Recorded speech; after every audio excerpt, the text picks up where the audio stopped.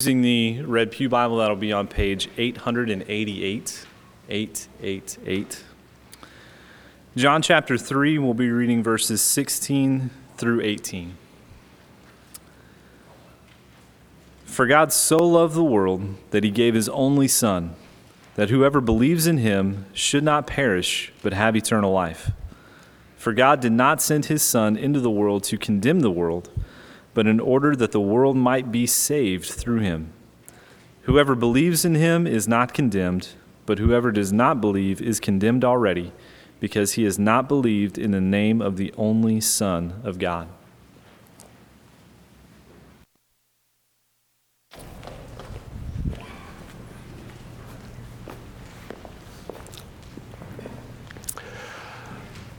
At least a couple of times every year, people's eyes turn to Jesus. This is one of those times. It's Christmas, and people in our society have decided that this is a day when they want to look to Jesus and to remember his birth.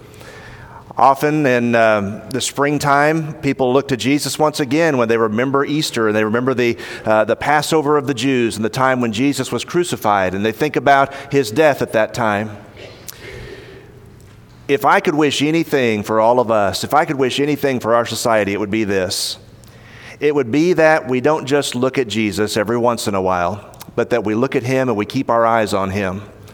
Because the one thing Jesus wants from you, the one thing he wants from all of us, is to have an ongoing and a meaningful relationship. That's what he wants more than anything else for all of us, that we could know him, that we could believe in him, and that we could enjoy the relationship that we can have because of what he did, not at his birth, but at the cross. If you notice in our worship services this morning, we observe the Lord's Supper. We do this every first day of the week because that's what New Testament Christians do. We come together to commemorate and to put our eyes once again upon the cross of Jesus Christ, what he's done for us, because the cross makes all the difference. It changes everything about who we think we are, about who we think God is. It changes everything. And I'm really, really glad that you're here this morning. I hope that you're glad too. In 2009, there was a quarterback for the Florida Gators that was in the national championship. His name was Tim Tebow. Maybe you've heard of him. And I don't know if you've ever watched a television broadcast of a football game, but football players will often paint underneath their eyes. And the reason they do this is so that the opposing team has trouble reading where they're looking, where their eyes are going. And Tim Tebow in 2009, underneath his eyes, painted John 3:16. And Google said that during that broadcast, when people saw John 3:16 under his eyes, there were 94 million queries on Google to find out what John 3:16 said. Every once in a while, everybody puts their eyes on Jesus. Every once in a while, everybody turns their eyes to God. And I want us to turn our eyes to that thought, that verse specifically this morning. Because brothers and sisters and friends, God loves you. And God loves you so much that he wrote his love in red, the blood of his Son, Jesus Christ. John 3:16, it's been famous for ages. The verse itself goes like this. For God so loved the world that he gave his only Son, that whoever believes in him should not perish but have eternal life.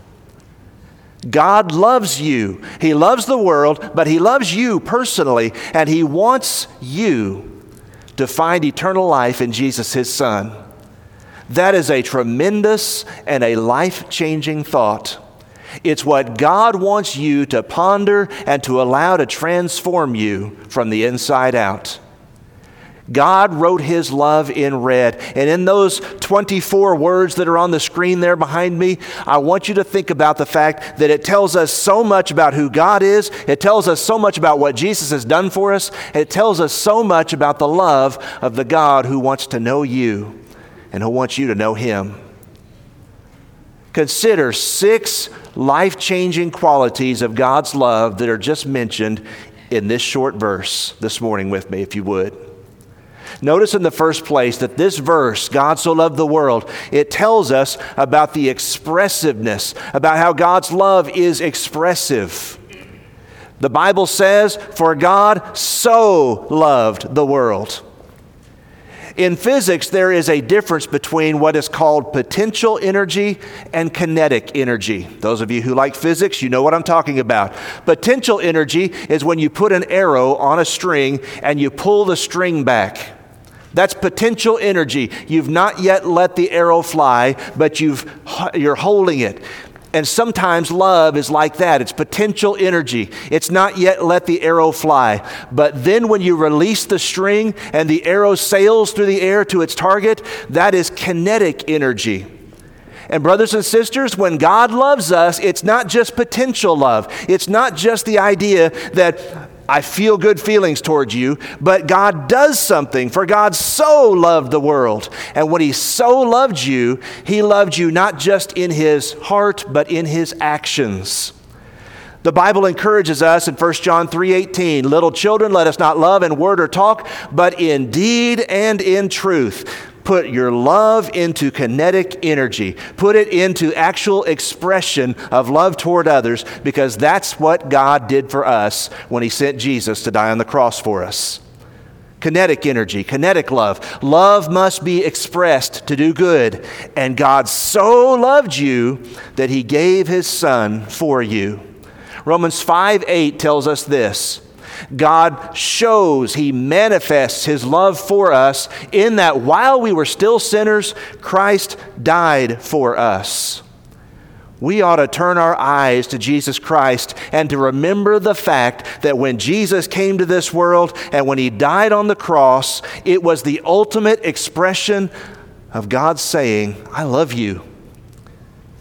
You're in danger. There is a problem in your life that you can't solve all on your own. I love you. And this is my ultimate expression, the cross of Jesus. This is my ultimate expression that I care for you and that I want a relationship with you. God's love, brothers and sisters, is an expressive love. You know, sometimes people sit around and wonder, I wonder if God cares about me. I wonder if God loves me. What more would God have to do to convince you that He loves you? What more would God have to do to convince you that He cares about you? He sent His own Son to die for you. God so loved. It's an expressive love. But not only that, the love of God in John 3:16 is a vast love. It is expansive. It is massive. It is impossible to quantify. How much love does God have? The Bible says in John 3:16, God so loved the world. You ever get overwhelmed by the sheer number of people in the world?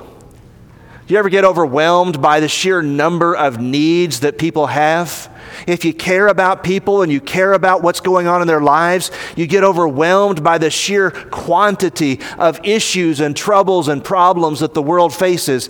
God loves the world. And the way that God shows His love is by giving Jesus for the entire world. John 1:29, John the Baptizer pointed to Jesus and said, behold, the Lamb of God who takes away the sin of the world. You talk about lifting a load. You talk about carrying a burden. Jesus bore it all. He took the entire sin of the world upon His shoulders. And the only thing, you listen to me this morning, the only thing standing between you and God is your own sin. The only thing that's keeping you from a relationship with Jesus Christ is your own willfulness, your own selfishness, your own sin, because Jesus has already borne the cost, and all He's asking from us is that we come to Him and know Him and have a relationship with Him. His love is vast, and it doesn't matter who you are. It doesn't matter where you grew up. It doesn't matter what language you speak. In fact, the Bible says in Revelation 7 verse 9, I saw a great multitude of those that served God. No one could number them. And it says they were from every nation and every tribe and every people and every tongue or language. No matter where we come from, God loves us. God loves you. The love of God is vast. The scripture goes on to say in Isaiah 2 verse 2, there was going to come a time, Isaiah prophesied, when God was going to establish his kingdom and all the nations would flow to it. Wherever you're from, you can know Jesus Christ. Wherever you're from, you can have a relationship with God because of what Jesus did for you at the cross.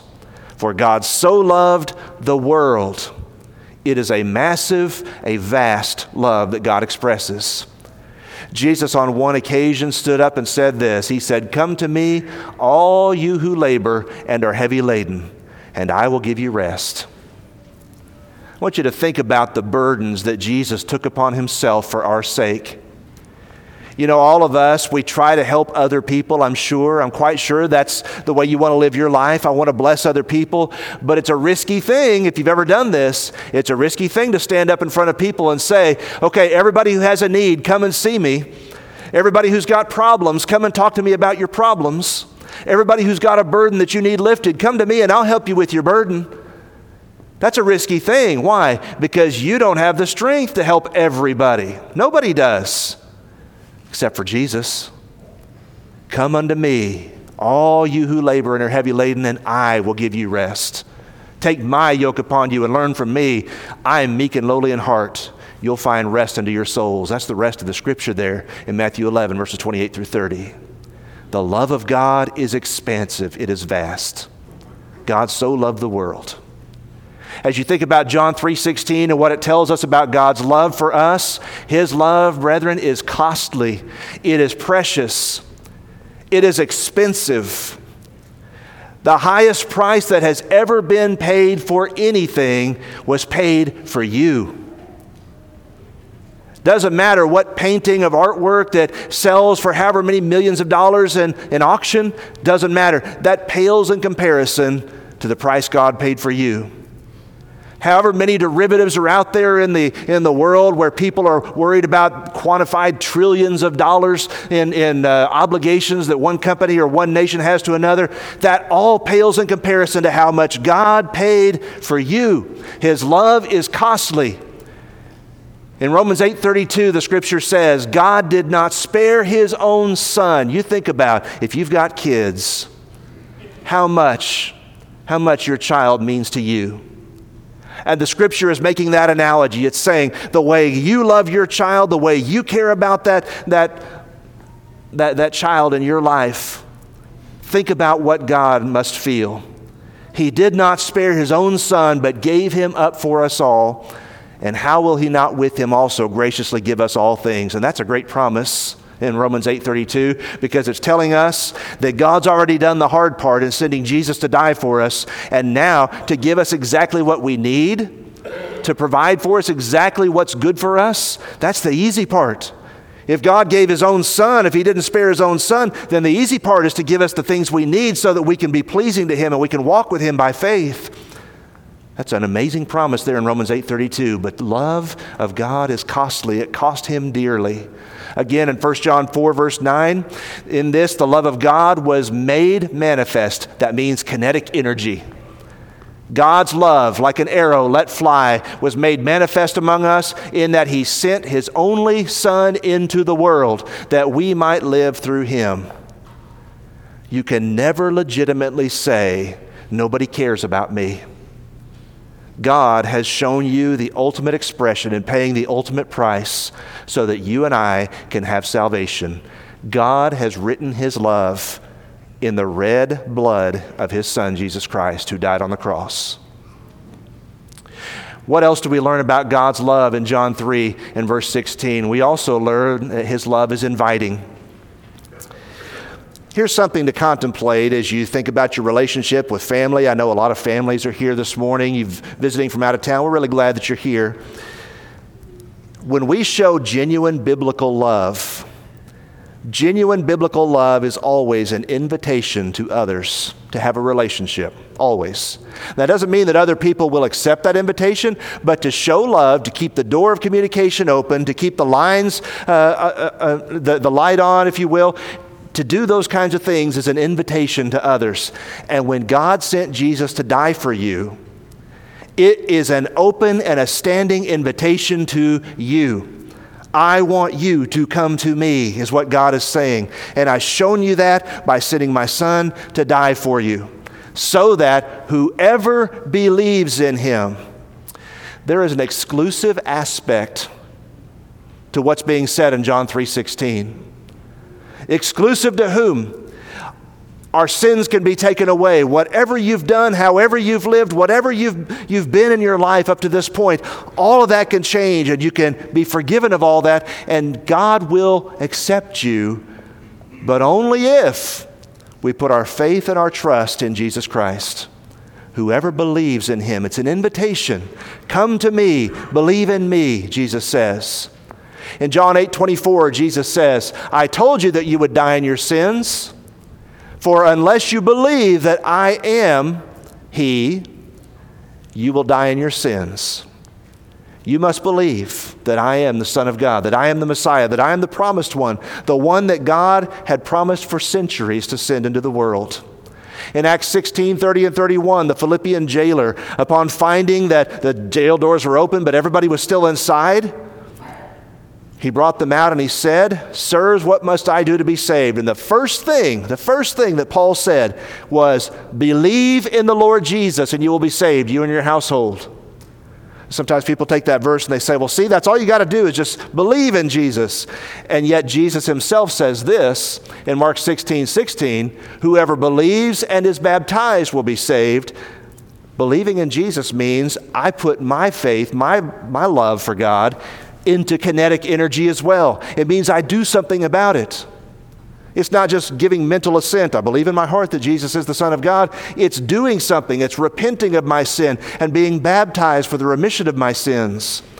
That's the invitation that God extends to us. He says, I love you so much, I want a relationship with you. If you will believe in me, if you'll repent of your sin, if you'll be baptized, you become part of my family, the church that belongs to Jesus Christ. 1 Timothy 3 and verse 15. Whoever believes in him, his love is an invitation to you.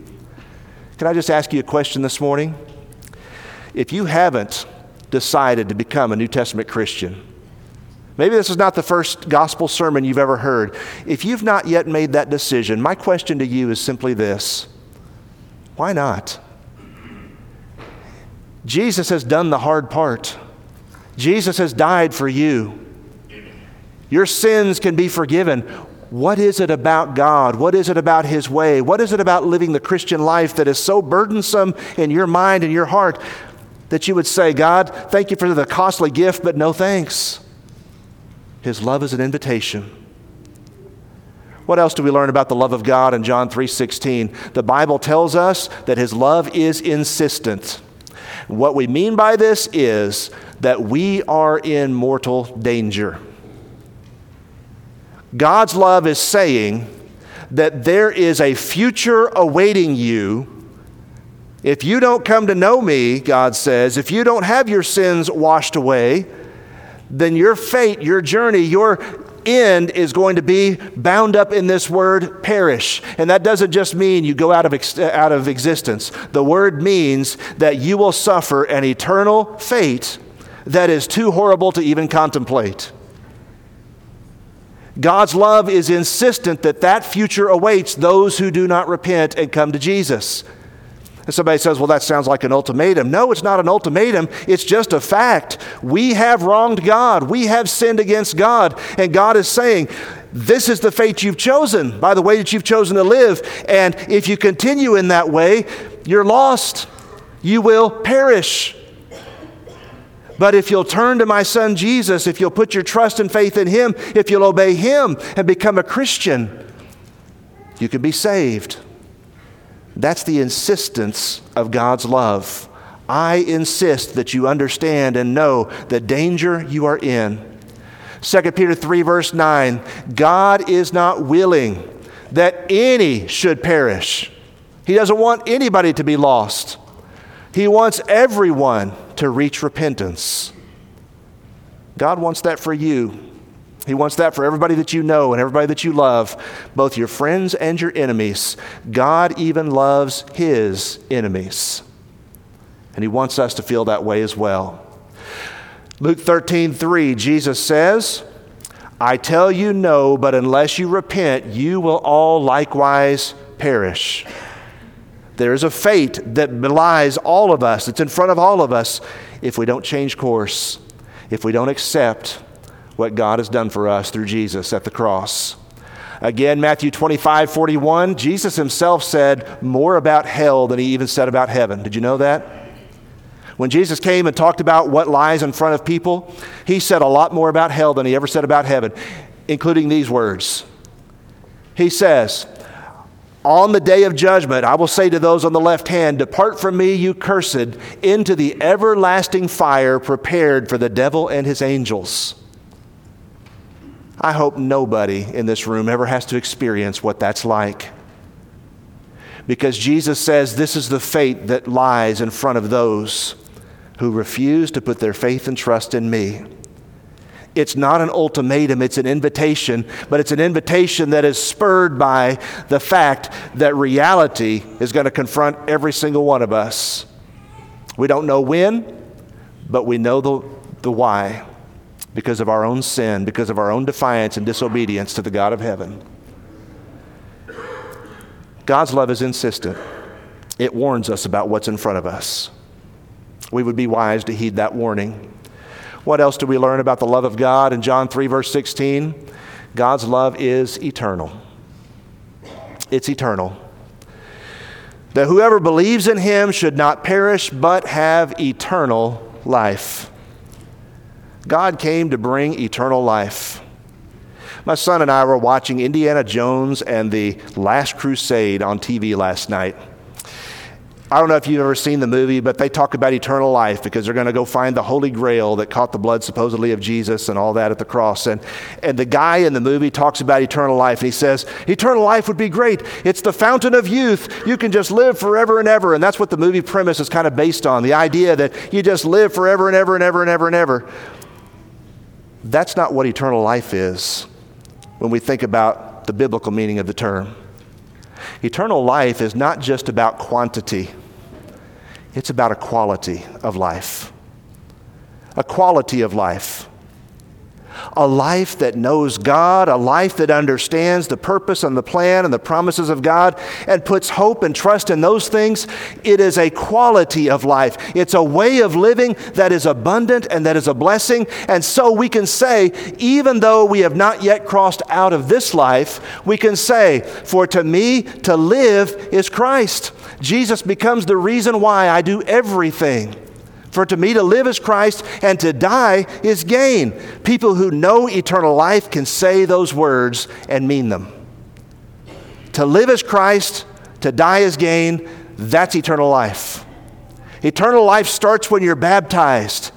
You are renewed. You become a new creature, a new creation in Jesus Christ. 2 Corinthians 5:17. And even though you're living in this world, and even though it's hard, and even though you go through terrible things sometimes, you still have eternal life.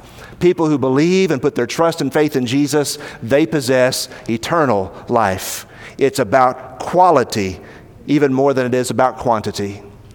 In John 10:10, Jesus said, I have come that you might have life, and that you may have it more abundantly. There's a lot wrapped up in that statement, but let me just say, Jesus shows us the absolute best way to live. There's nobody who does it better and nobody who knows better than Jesus how you and I ought to live our lives. Eternal life. In Ephesians 3:18 and 19, when Paul prayed for the church, he prayed that the church might know how much God loves them. And listen to just some of the words that he prayed. He says, I pray that you might be able, church, to comprehend with all the saints what is the width and the length and the depth and the height, to know the love of Christ which passes knowledge. He's talking about eternal life. He's talking about a knowledge of God and knowing how much God loves you, so that you may be filled with all the fullness of God.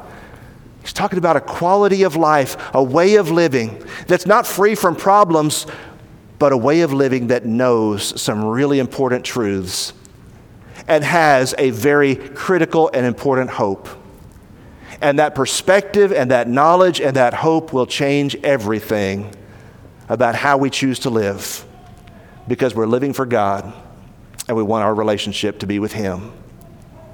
For God so loved the world, He so loved you, that He sent His only begotten Son, that whoever believes in Him should not perish but have eternal life. God has written His love in red. My question for you this morning is this: have you responded to God's love? Have you thought about what Jesus has done for you at the cross, and have you made a change? Coming to Him, repenting of your sin, being baptized for the remission of your sins so that you could know eternal life with your Lord Jesus Christ.